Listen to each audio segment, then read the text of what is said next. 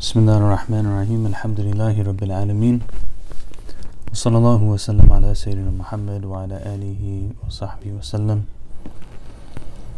اللهم صل على سيدنا محمد صلاة تنجينا بها من جميع الأهوال والآفات وتقضي لنا بها جميع الحاجات وتطهرنا بها من جميع السيئات وترفعنا بها عندك على الدرجات وتبلغنا بها أقصى الغايات من جميع الخيرات في الحياة وبعد الممات.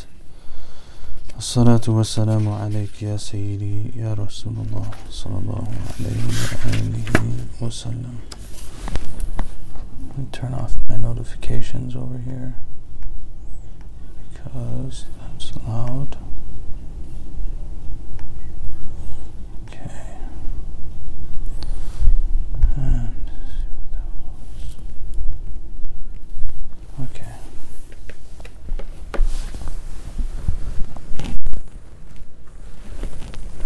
Bismillah. So we are on number 155 from the Hikam or spiritual aphorisms of Sayyidina Shaykh Ibn Ataillah secondary rahimahullah ta'ala wa nafana Allahu iyahu bi ulumihi fi darain ameen.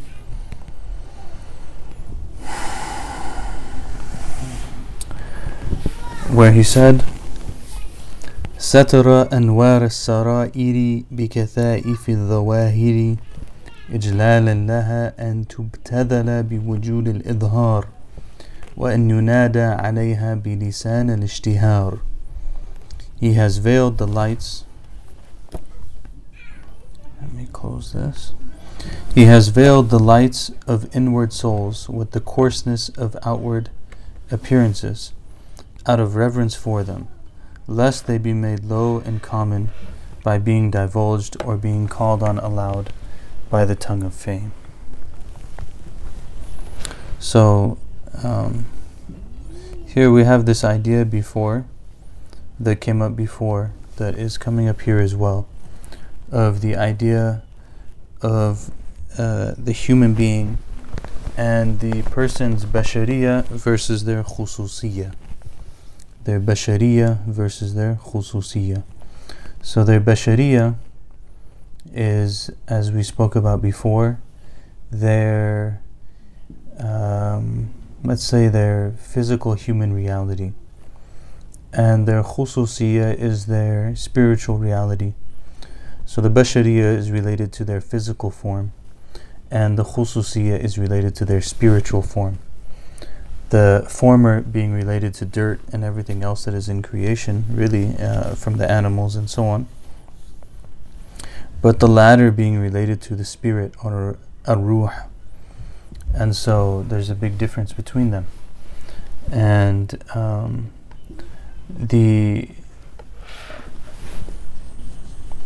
issue here is that Allah subhanahu wa ta'ala hides that which is special about certain individuals under the guise of their normalcy. And so, Satara anwa' as-sara'ir, he has veiled the lights of inward souls with the coarseness of outward appearances out of reverence for them, ijlalan lahum,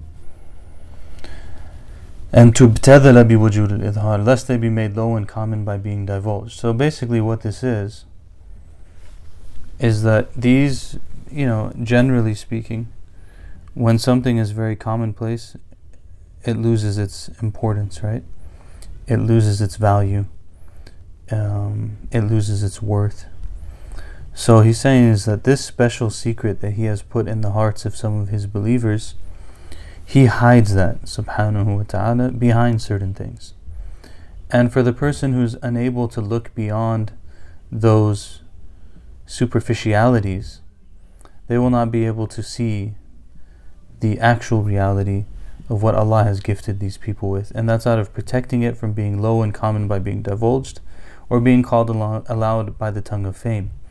So now this raises one of our major issues today. One of the major issues today, Like you'll teach a text like this and people will say, it's not interesting enough, it's not engaging enough, it doesn't doesn't make people want to be part of it, doesn't make people want to donate to the organization, whatever it might be, right? Different things that people will say. And quite frankly, like, that's not really the point. You could change these things. You could turn them into like really catchy phrases, and you see people do it. Like, you see people pull something from, if you know the hikam, you see it. You could realize, like, okay, they took that from there, or they pulled this from there, or whatever it might be, and they made it like really pretty and put some nice colors on it and paid for advertisements and whatever, and it reached so many people, and now all these people are interested in it and whatever. But now it's kind of cheap. It doesn't, and no matter how. And the thing about these issues of spirituality is that you cannot do that with them, because there is no, even if they become cheap, there's no cheap way of dealing with them, because they're just fake then. And if they're fake, they're not what they're supposed to be, right? Like, these are supposed to be realities that settle in the heart of the person. So it can become like, people can call upon certain things. They can use certain like charisma. They can present material in a particular way. And, that's really whatever. But that doesn't take us to a reality that's deeper, right? And so part of Allah's hikmah, what he's getting at here, part of Allah's hikmah, part of Allah's wisdom in creation, is that these things that are truly actually really valuable, they're not always going to be palatable to the masses in that way. And that's not like an elitism. It's to say that, like, if you are stuck on the superficialities, this is probably not going to be for you. It's just not going to be for you, because that's not what this whole thing is about. And what's needed for someone to care about these kind of things in any sort of way that has longevity is probably just not going to work with everyone. Now, people might benefit from it and so on, but it's they might get some ideas, or they might get some concepts, and that's fine, but he's veiled this in a sense. One time, I don't know if I should say this.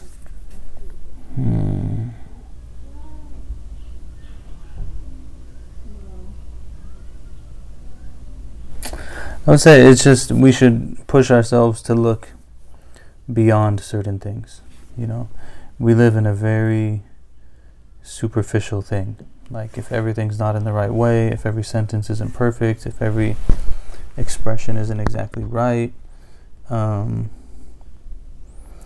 Like, we were studying something recently that was saying that part of kind of like the way that Islamic thought has developed has been that generally the earlier generations, and oftentimes the people who had more and actually knew more, spoke less. It's a little bit paradoxical, right? So, like, even amongst the Sahaba, for example, if we just take the Sahaba, like Abu Huraira was the highest narrator of hadith amongst the Sahaba, right? But he wasn't the most knowledgeable of the Sahaba.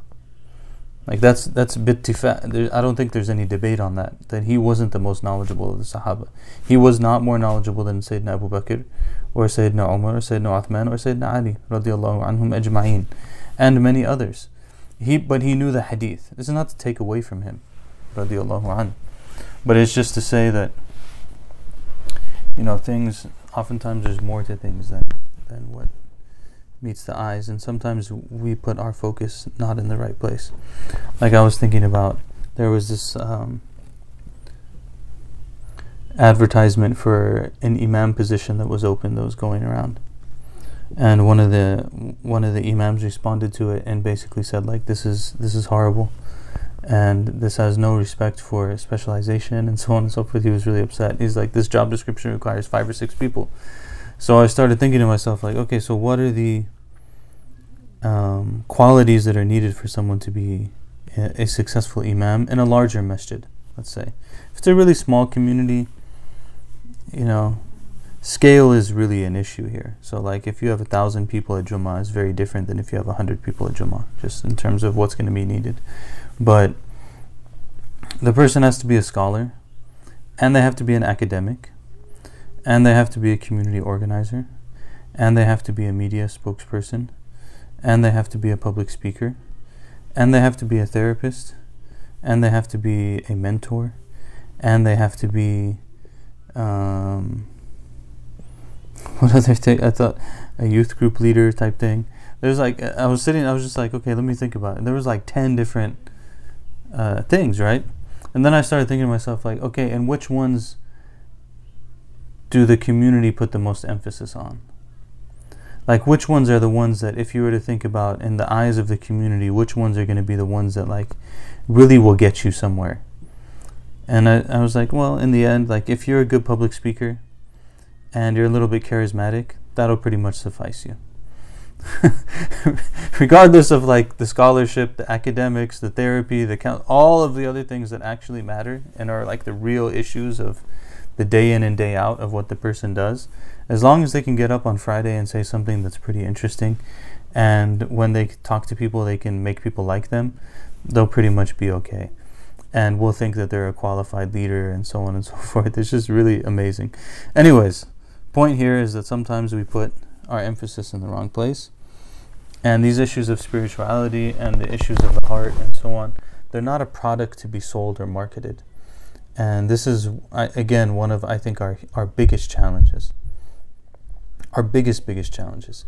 And part of why it's such a big challenge is that this is also, like, we live in the water that's around us, right? And the general rank and file of the community, this is, like, I've had many times people in the community tell me, you know, you should charge for office hours. You should charge for this. You should charge for that. You should charge for this, charge for that. I'm like, yeah, but, like, what is it then? I mean, great. You know, we could do that probably, but it would change everything, wouldn't it? I mean, is that what we want? Is that, like, as a people, as a community, is that what we want? We want these things. That's never what it was, you know, just so we're clear. Like, that wasn't what it was. Maybe if someone's like a private tutor to a wealthy family or something. But otherwise, the positions of religious leadership, quote unquote, or service, were positions that were endowed. It's not necessarily that they're given like huge quantities of money, but they're stable. So do we want to turn like our religion into a business too, and make it run by the dictates of the market and the dictates of social media marketing and advertisements and so on? And like, if we do, what will happen to that? You know? Like, sometimes I see these advertisements on Facebook about Sufis or Sufism or something, and I'm like, it's a Facebook advertisement. Like, there's something horribly wrong about that. Like, how am I getting a Facebook ad about Sufism? Like, that doesn't, there's something that's not making sense here. Anyways, enough of this tangent. He has veiled the lights of inward souls with the coarseness of outward appearances out of reverence for them, lest they be made low in common by being divulged, or be called on aloud by the tongue of fame. That is not what these sara'ir are supposed to be. The lights, the anwar sara'ir, the veiled lights of the inward souls, that's not what they're meant to be for. If they're showing up in that way, it's possible that they're not anwar sara'ir. They might be other things. You know, like they say that some people have a fath rabbani or rahmani, and some people have a fath dhulmani. That some people have a spiritual opening and some people have an evil opening. It's not necessarily just because they were like given things doesn't mean that they were good things. They could be things that are used for bad. May Allah protect us all. Okay, I'm clicking the thing too much. There we go. سبحان من لم يجعل الدليل على أوليائه إلا من حيث الدليل عليه ولم يوصل إليهم إلا من أراد أن يوصله إليه. Glory be to him who does not guide to his friends, his awliya, except whom he wills. And he does not make anyone reach his friends except he whom he wishes to make reach him. Okay, so this is an important one also. This is a very important one. MashaAllah, Abdullah and Hanan, very good to see you. Asna, good to see you too. I was actually meaning to message you today. I hope you're doing well. MashaAllah.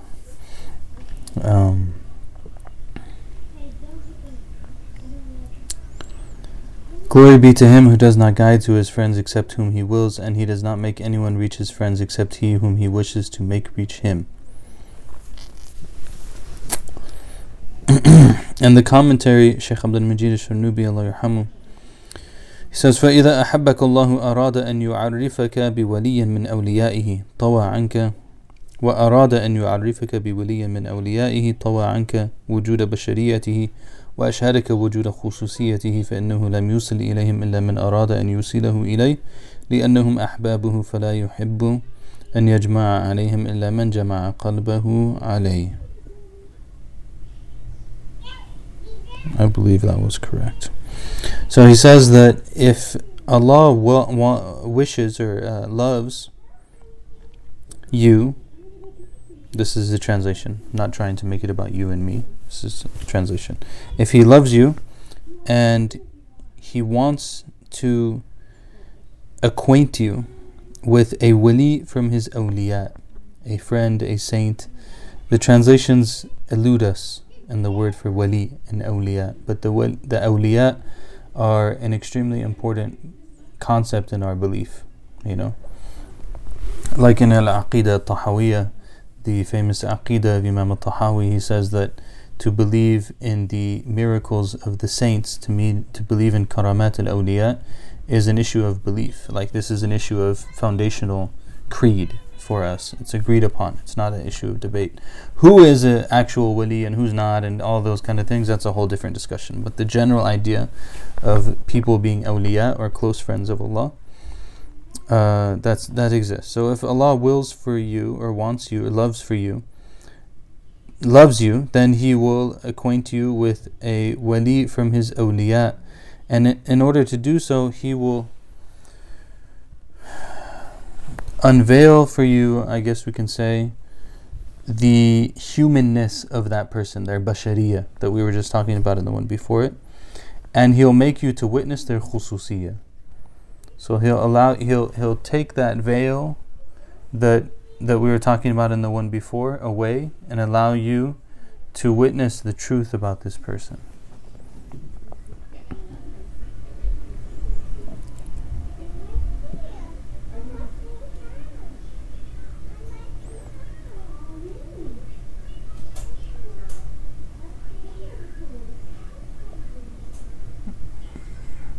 Sometimes I think about things that maybe I should share, and then I start to question, like, maybe I shouldn't share that. Maybe that story is not a good story and then I'm trying to think about, like, what is the consequence of that story, Like, maybe it could be self-aggrandizing in some sort of way. So let's just leave it at, as we said, people, and they say that, by the way, about the Prophet Muhammad sallallahu alaihi wasallam, and I think I've mentioned this before, that they'll say that people like Abu Jahl, Abu Lahab, they never saw Sayyidina Muhammad Rasulullah sallallahu alaihi wasallam. All they saw was Muhammad ibn Abdullah. Muhammad ibn Abdullah. That's all they saw. So all they saw was Muhammad, the son of Abdullah. They didn't see Muhammad, the messenger of Allah. And so all they saw was him as the physical reality of who he was, sallallahu alaihi wasallam, although it was grand.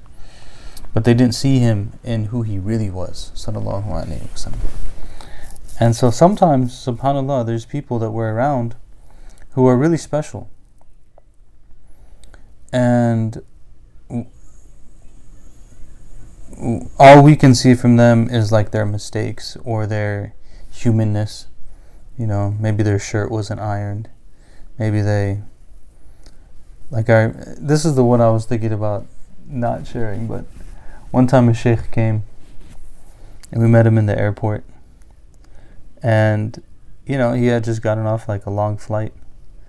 So, generally, like human beings, when they've come off a long flight, they don't always smell so fresh, right?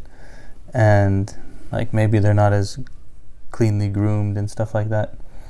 And I remember it like catching me off guard for a second. And then I started thinking to myself, like, you're an idiot. What are you doing? Like you're thinking about the sheikh's like not perfectly groomed or something. Like, what are you like, what kind of idiot are you? But these are, like, sometimes Allah, sometimes these things actually do get in the way.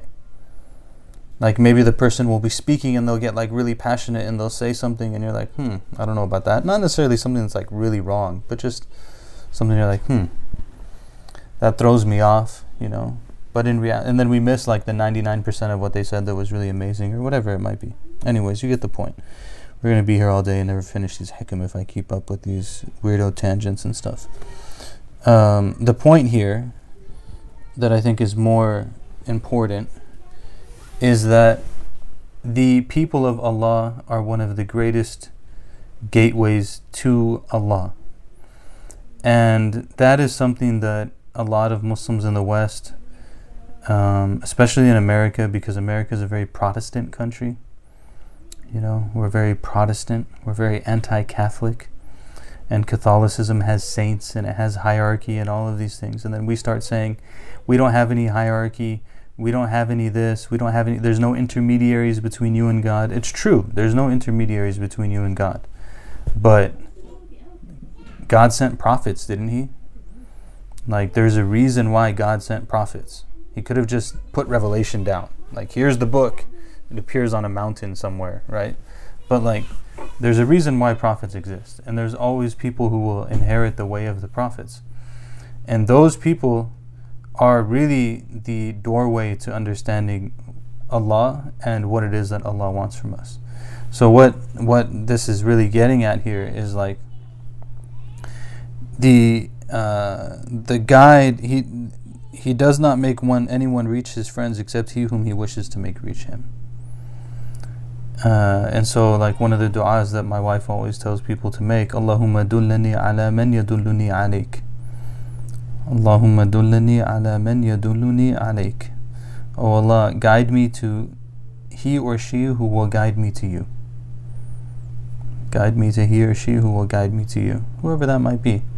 And it might not be what we're expecting. It might be like some random uncle that nobody really thinks about, that's like really amazing and has something like really incredible in their relationship with Allah. I remember like even one time my wife asked one of the teachers, can you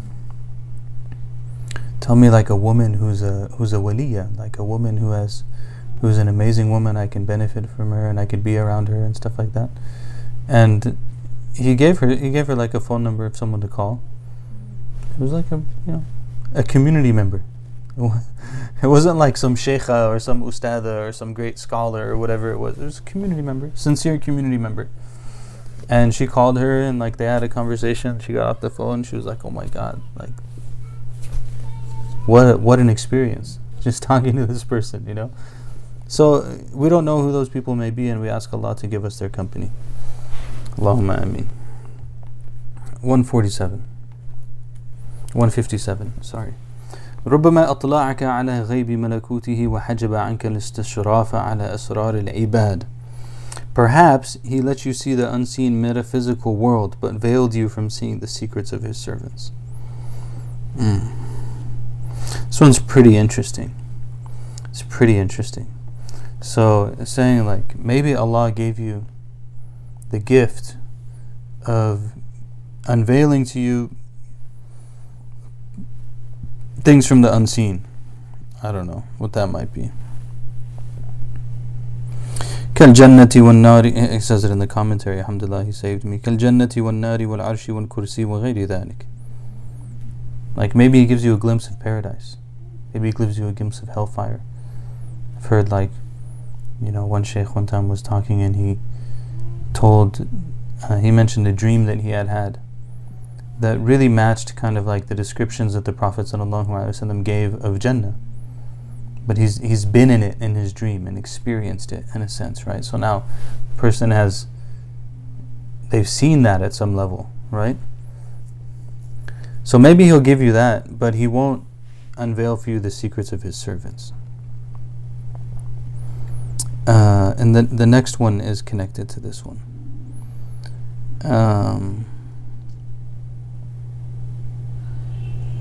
He says in the commentary, الاطلاع على أسرار العباد وما في قلوبهم من خير أو شر لطفا منه تعالى بك حجب عنك this فإنك ربما اطلعت على معصية فبادرت بمعاقبة صاحبها وعدم رحمته فتقع في الفتنة أي العجب على الناس بعملك فيكون ذلك سببا لجر الوبال أي الهلاك إليك كما قال المصنف in the next one. So he says Allah will veil from you the secrets of His servants and that which is in their hearts from good and bad out of mercy towards you. Because maybe you'll be given an insight into something that's going on with the person, like one of their sins, for example, and immediately you'll want to punish them and you'll be judgmental towards them and you won't have mercy towards them. And in doing so, you yourself will fall into a great trial, which is ujb, which is to think that you're better than other people, to be amazed with yourself, and so on and so forth. And then that will be a means by which great hardship is brought towards you. Because that's like a really bad station to be in.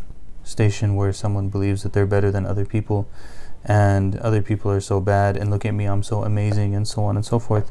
And what's really scary about that is like so much of our religious quote-unquote experience is basically people doing that, right? Like that's what the common complaint is. You know, I went and everyone was so judgmental towards me and this and that, and like people joke about it, this millennial judgmental thing. I don't want people to be judgmental and so on and so forth, but like there's actually a lot of truth in it, right? Like there's actually something that they understood that the so-called religious didn't understand, which was that you're not supposed to do that. Like that's arrogant, that's not merciful, that's not kind, that's not what you're supposed to be as someone who has prophetic teaching. And so they just get repelled by it. I don't have anything to do with that, right? And then that becomes their understanding of what it means to be religious, you know. And the next one he says, he continues it like I said, من اطلع على أسرار العباد ولم يتخلق بالرحمة الإلهية كان اطلاعه فتنة عليه وسببا لجر الوبال إليه. This is, I have in my comments here. Can you see it? You see what it says? It says mic drop. This is the mic drop. Whoever sees the secrets of the servants and does not try to imitate divine mercy, his seeing such is a trial for him and a reason for misfortune to befall him. That's a mic drop. It's like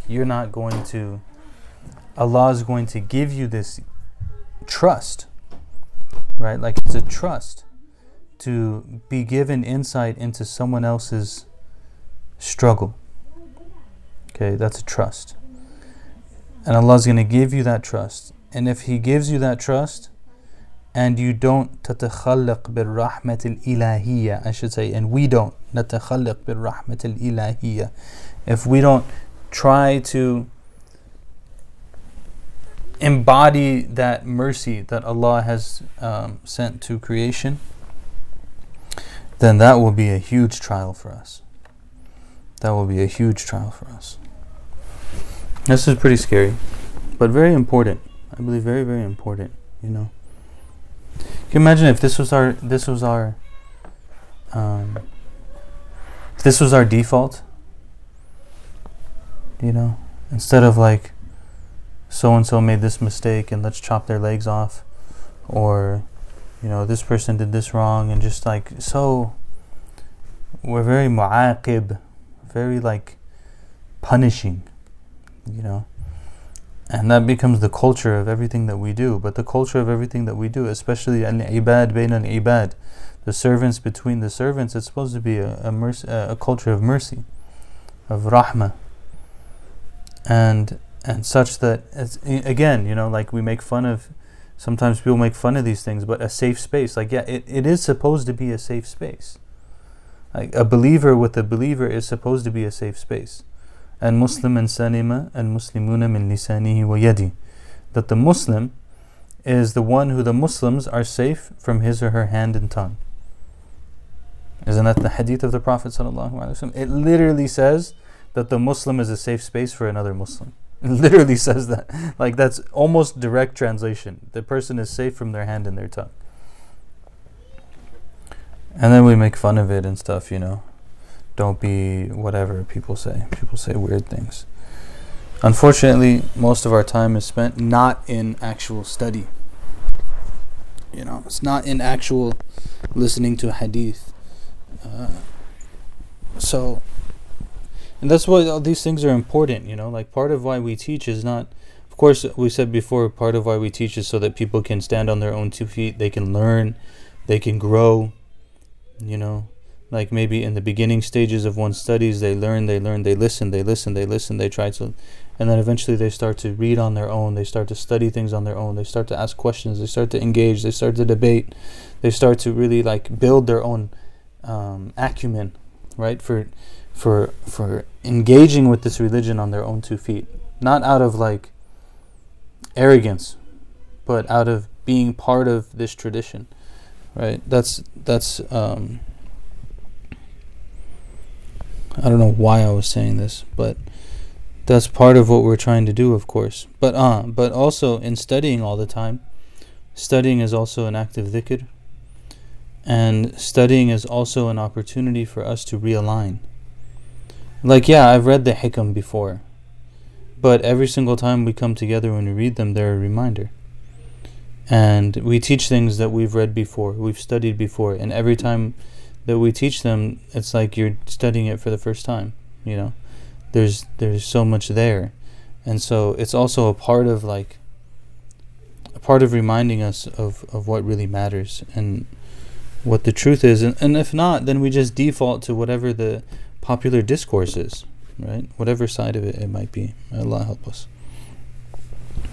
159, he says, حظ النفس في المعصية ظاهر جلي وحظها في الطاعة باطن خفي ومداواة ما يخفى صعب علاج. The portion of the lower self in acts of disobedience is plain and known, while its portion in acts of worship is hidden and secret, and treating a hidden disease is difficult. So what is this saying? حظ النفس. حظ النفس is a really important concept. حظ النفس. حظ is like your share, your portion, right? Portion or share. حظ, where it says حظ النفس في المعصية in the beginning. So that's like, this comes up a lot in the works of spirituality. Because really what the person is trying to do in spirituality, what we're trying to do in Islamic spirituality, is to discipline and overcome at some level our nafs. So we have to ask the question of, where does the nafs have a hadh? Where does this base self, this lower self, where does it have a portion? Right? So what he's saying here is that حظ النفس في المعصية ظاهر جلي, that the portion that the nafs has in acts of disobedience is clear, right? Like it's very clear, very apparent that, why did the person go out and party last night? They went out and they partied last night because they just felt like they needed to do that, and they really wanted to enjoy XYZ, whatever it might be, right? That's clear. The hadh of nafs is there, is very clear. He says, but hadhuha fi ta'ati batinun khafi, whereas the portion of the nafs in acts of obedience is less apparent. It's hidden and secret. It's hidden and secret. Okay? But it's there. Okay, even in acts of worship, and this is really, really important, that oftentimes in acts of worship it's still there. And you'll see this. You'll see people who do things that they're supposed to do, and then they brag to you about it. Like they're really proud of themselves, And you're kind of like, I don't know. I'm not the one to open your chest and determine if you're being arrogant about this or not, but that just seems kind of strange. Like, why are you telling me about all of the worship you've ever done in the last 5 years of your life? Is it because the nafs has a hadh in that? Is it the nafs has a portion in that? Or is it not? So what he's saying is that the nafs does have a portion in the acts of worship, in the acts of obedience. And it's much more subtle. And treating a disease that is subtle is very difficult. It's very difficult. So,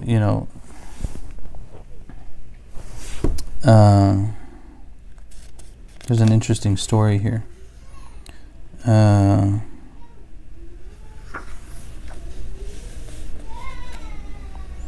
ولذا كانت أهل البصائر يتهمون نفوسهم إذا مالت إلى عبادة من العبادات. And for this reason, the people of spiritual insight used to accuse themselves. They used to accuse themselves if they began to lean towards one type of worship rather than others. Okay. فإذا رأوا فيها حظا لها تركوها كما وقع لبعضهم أنه حدثته نفسه بالخروج إلى الغزو وأظهرت له أن ذلك لله تعالى فقال يا ربي نبهني لمقصدها فإني متهم لها وفتش فإذا هو لأجل أن تستريح من تعب مجاهدته لها فإنه كل يوم يقتلها مرات عديدة بمنعها من شهواتها فأرادت أن تقتل مرة واحدة فتستريح فترك الخروج إلى الغزو واشتغل بما هو فيه. So this could get, there's some questions that maybe could come up around this, but take the general idea. Don't try to nitpick it too much. Sometimes when we nitpick it too much, we lose it.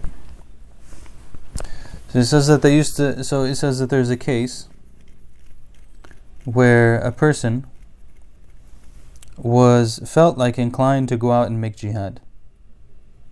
So the way that things used to be in the pre-modern world, when there's no international agreements and stuff were not the same and so on and so forth, was that the Khalifa is supposed to take jihad out every year. He's supposed to make jihad every year. And many of the books of fiqh will say that. Because again, the frontiers are very volatile. So it's like it's never-ending war, basically, on the frontiers of empires. They're not states in the modern sense of it, with very clear boundaries and stuff.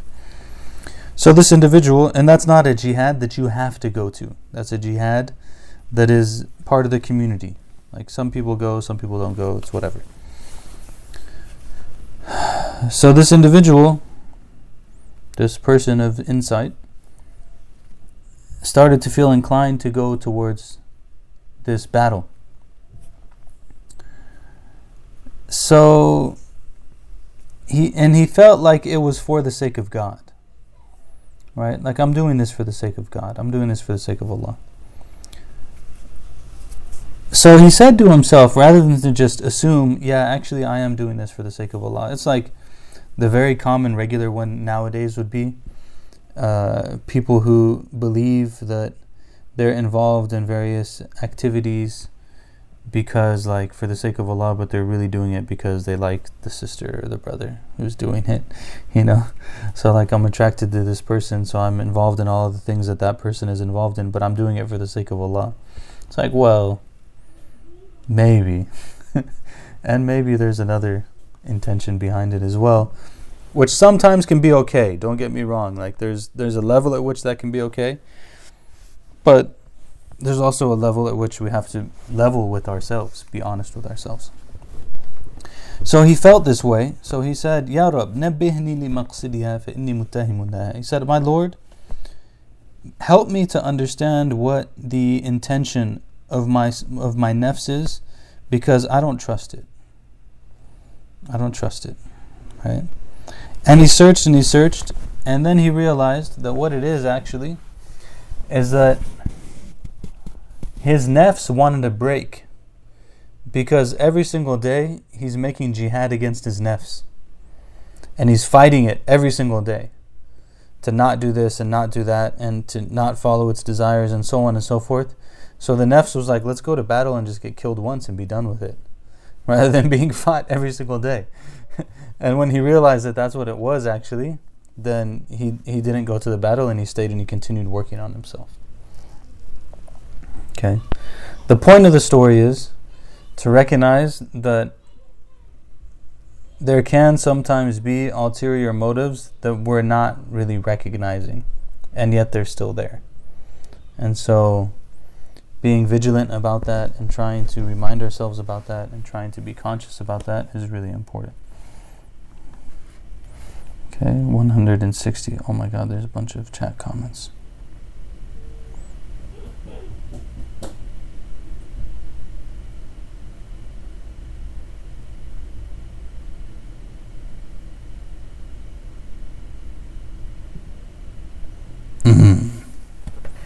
Oh, there's good questions in the comments and I missed them. Okay, let me go to them.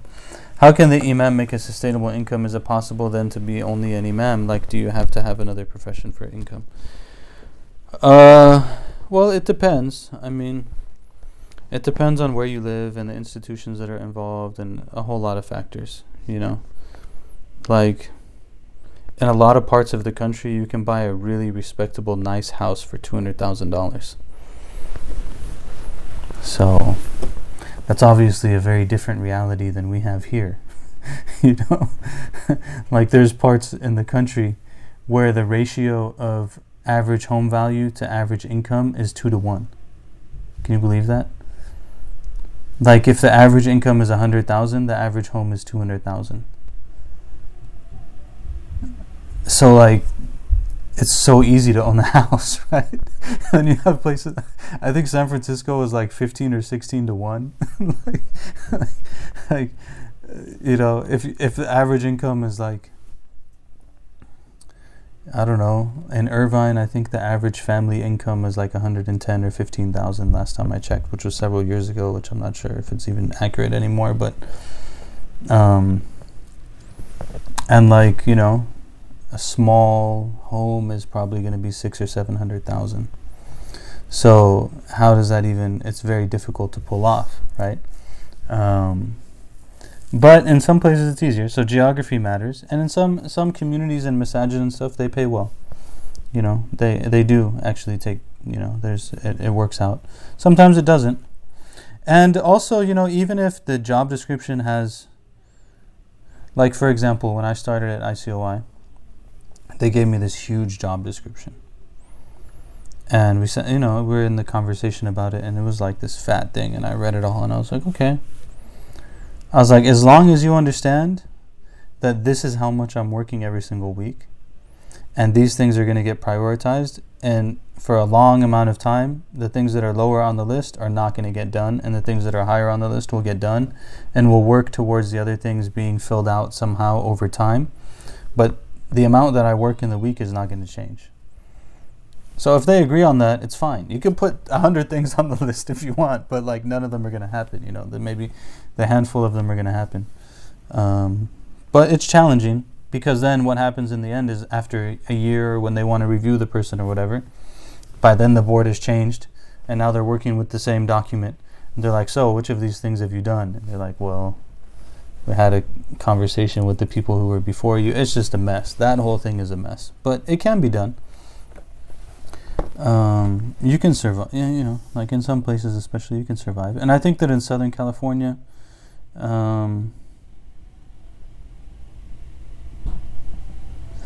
there's some consciousness around this that's better than some places. But again, it's also way more expensive to live here than it is in other places. So it's kind of like hit or miss. The other problem is that, quite frankly, like a lot of imams are also a mixed bag. You know, some are like really qualified, some are not qualified at all. Some open their mouth when they shouldn't open their mouth. Some of them just really, you know, it's really a mixed bag. So It's a hard one. But many, and when, I'll say this, when you have a community situation where the imam has to take on other work in order to survive and support his family, it's bad for the community. That's my personal opinion, and I feel very strongly about it. I feel that it's very bad for the community. And the reason is because it's really hard to quantify what an imam who's really doing their job does, because they do so many different things, and ideally they do so many different things, and they anchor the community in so many ways that really requires a lot of time and commitment, and it cannot happen in the same way if they're preoccupied with other things. And I've seen it, and we've seen it, actually, if we're honest. We've seen it in Southern California. We've seen the difference between the work that Dr. Muzammil was able to do, even though they did, part of it was not because he was taken care of financially for a lot of the time. It was because he's just a zahid. Allah bless him, But being able to stay in the community and work for 30 years, 40 years has a huge impact. In San Diego, the communities that my wife grew up in San Diego were very you had imams that stayed in the community, and it makes a big difference over the course of a person's life, over life cycles. 1 year, 2 years, it doesn't really make a big difference, but over periods of time, it makes a big difference. When you have a lot of overturn, is that the word for it? It doesn't have the same impact. It doesn't anchor the community in the same way. Anyways, I think spirituality in general is trendy. Same goes for yoga, meditation, etc. Very true. Very true. Absolutely. And the problem with that, again, is that all of these things are not about the outward. They're about the inward. And so as long as it's trendy, it oftentimes doesn't go inward. I've met people that, sometimes even people that are close to me, and I'm probably this way too, so I'm not saying that I'm any better, but they say everything right. And the feeling that I'm getting from everything that they're saying right is not right. It's just kind of yeah, you got it all right, but you don't have it all right. I don't know how to explain it, but that's why these things for us are not really, in our tradition, these are not really things that happen very fast. They're things that, it's not someone, and you don't attain it by finishing a course, and I think that's part of it, again, with the marketization of everything and so on. It's you want to finish the course and you want to get certified, and once you finish the course and you get certified, now you can do it. It's no, actually you can't. You're not it until you're it. And so it doesn't matter if you have the little note that says that you passed the course. Great, you passed the course. Doesn't mean that what's inside of you changed. And that's really tough. Sometimes we were, sometimes it takes a lifetime and you don't get it. But that's okay, we work on it. Try to be humble about it, which comes to this other one. How come here we don't ask Allah to make us one of those believers, and we only ask to be in their company when it comes to the people who will show us Allah? We hope, it's kind of out of humility, and it's out of the hope that if one is able to find those people, that maybe we'll have something at some point. But the nafs is really tricky. That's really what I think. That's the nafs is really tricky. That seems like a good dua to make, but it can slip into arrogance really fast. So it could be, though, for some people. For some people, it's like Sayyidina Ibrahim alayhi salam, وَجَعَلْنَا لِلْمُتَّقِينَ إِمَامًا, make us imams for the righteous. That was his dua for him and his offspring. It worked for him. From what I understand, the wealthy Muslims subsidize the scholars through awqaf, at least in the past they did. Yeah, that's exactly what they did. And it's totally reasonable model, and it makes perfect sense, and it can protect everything from a lot of problems. So then your your intellectual community is able to be self-sufficient in some way, and it's able to kind of like be self-critical and monitor itself in a way, and of course others will be involved too, and it makes it so that they're not doing things for like the whims of the market, right? And it also, it seems that at least some wealthy Muslims in the past understood that what I think my wife was telling me. She had a really good quote. What's the lady in Congress who's like really good, who says really, I don't know if I should say that, who says really interesting good things, Alexandria Ocasio-Cortez or something. She said she had some quote about like basically in this country, I might be messing it up, but take the meaning of it. In this country, basically you can't become a billionaire without having some sort of oppression on your hands. Okay, so this was a concept I think that people understood in the past as well, is that if I have a whole lot of money, it's probably that there's some oppression on my hands, and I want to do something to try to purify my wealth from this, and to purify myself from this. And even if I'm not like, they might not even be super religious people or people who really care about religion or whatever, but they'll be like, you know what, I'm going to start a school and I'm going to endow this thing for perpetuity by my whatever it might be.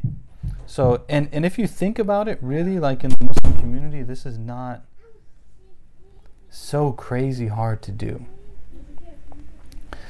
Like if we were to say, I don't know,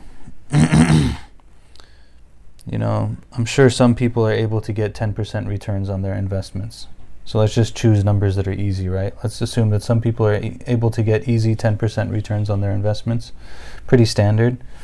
Then if they were to give $1 million in charity to an endowment, and they're going to get 10% every year off that principal, then that's enough. It might not be enough, but it's just to make the numbers easy. It's a good amount to support people in the work of religious teaching and learning and community service and so on and so forth, right? Like there's other expenses involved. Obviously, you have to pay taxes, you have to do this, you have to do that, whatever.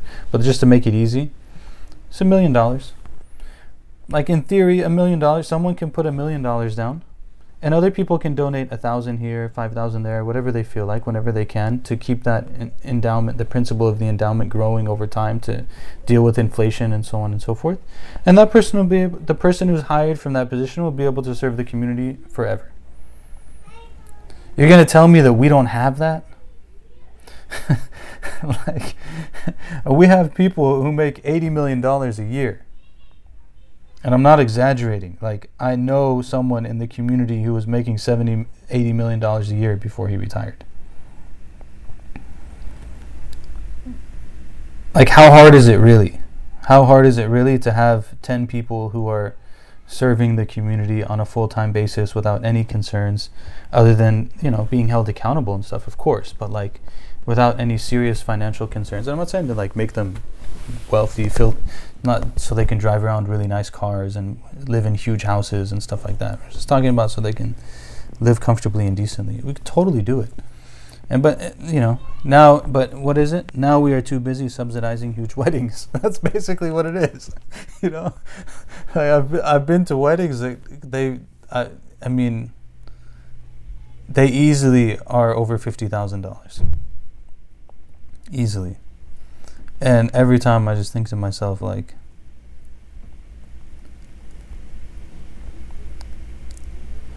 your wedding just costs the amount of money it takes to send a person to go study Islam full-time for 4 years or 5 years. That's crazy. But we have to think about what people are going to do when they come back, because that's also the big issue, That when we left, the big call was, we need to send people overseas. People need to go overseas. We need local grown people to study Islam and come back and teach the community and make da'wah and so on and so forth. And that was like the big push. But like then what was Like, what are they going to do when they come back? There's no job opportunity. And there are masajid that are hiring, but people are scared to go into the masajid now. Anyways, it's a huge thing. Enough. That's more than my down payment on my little loft in LA. Yeah. Allah help us. All will be well. In the end, everything in creation is in the hand, so to speak, of Allah subhanahu wa ta'ala.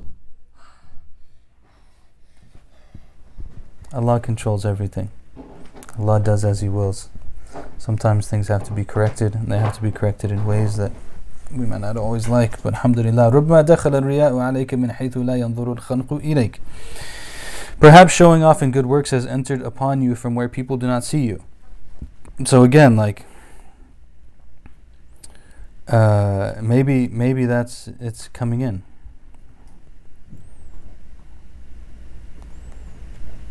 So sometimes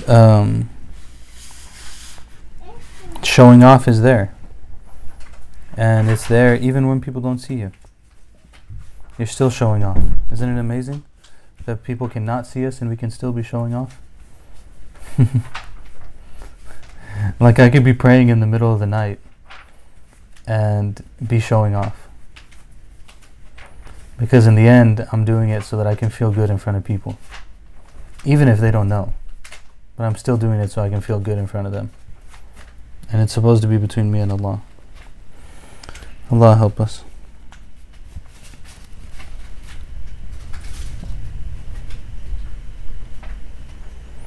He says here that this riyat, this showing off, sometimes it's apparent. Some of the signs of it being apparent are that you want people to respect you. You want people to rush to take care of your needs. You're angry about those who come up short in terms of your rights that you think you deserve, and so on. So, like, say one of the big signs that someone, like some sheikhs, quote unquote, they're more interested in being served than they are in serving. And that's generally a major red flag, That the sunnah of the Prophet sallallahu alaihi wasallam is to serve, not to be served. He will be served, sallallahu alaihi wasallam, but his intention is to serve.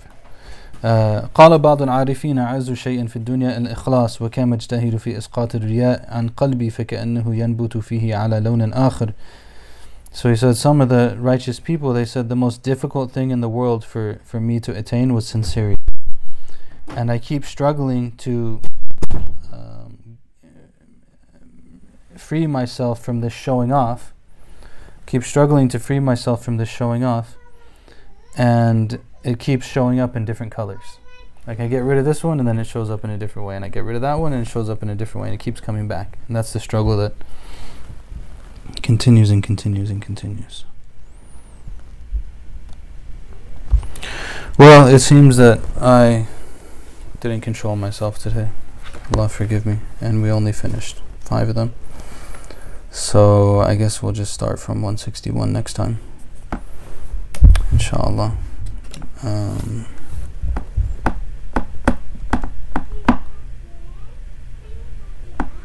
Inshallah. How do we balance the need for human validation with being called to only seek divine validation? Very good question.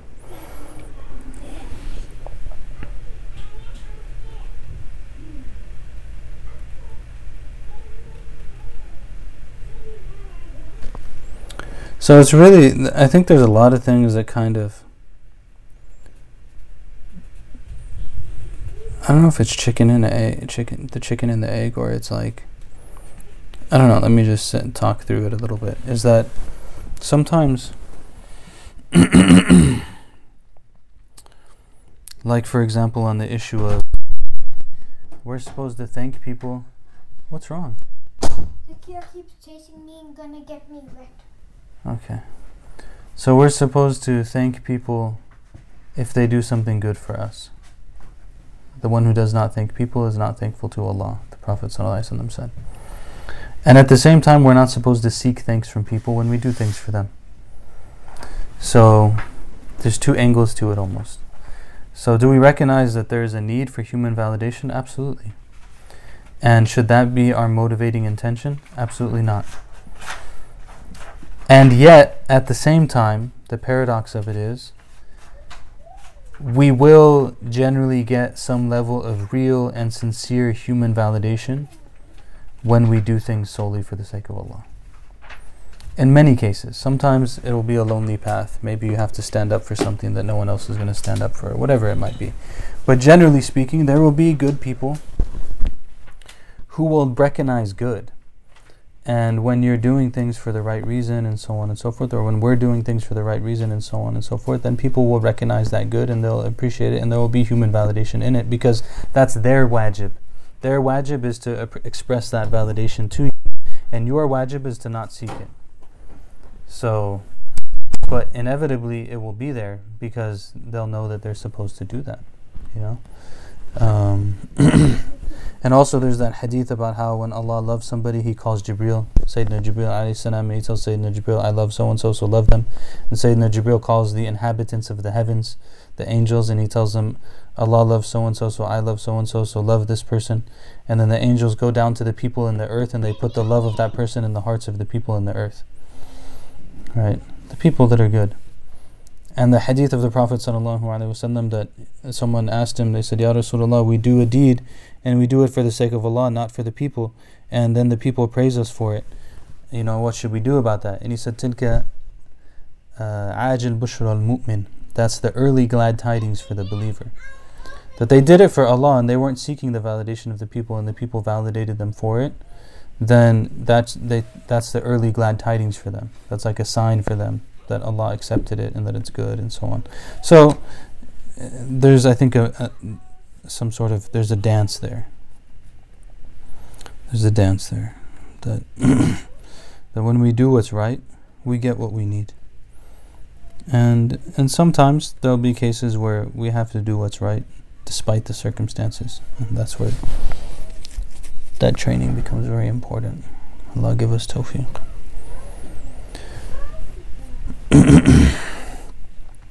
Allah give us tawfiq. My computer automatically spotlighted Abdullah and Hanan. It was a happy moment.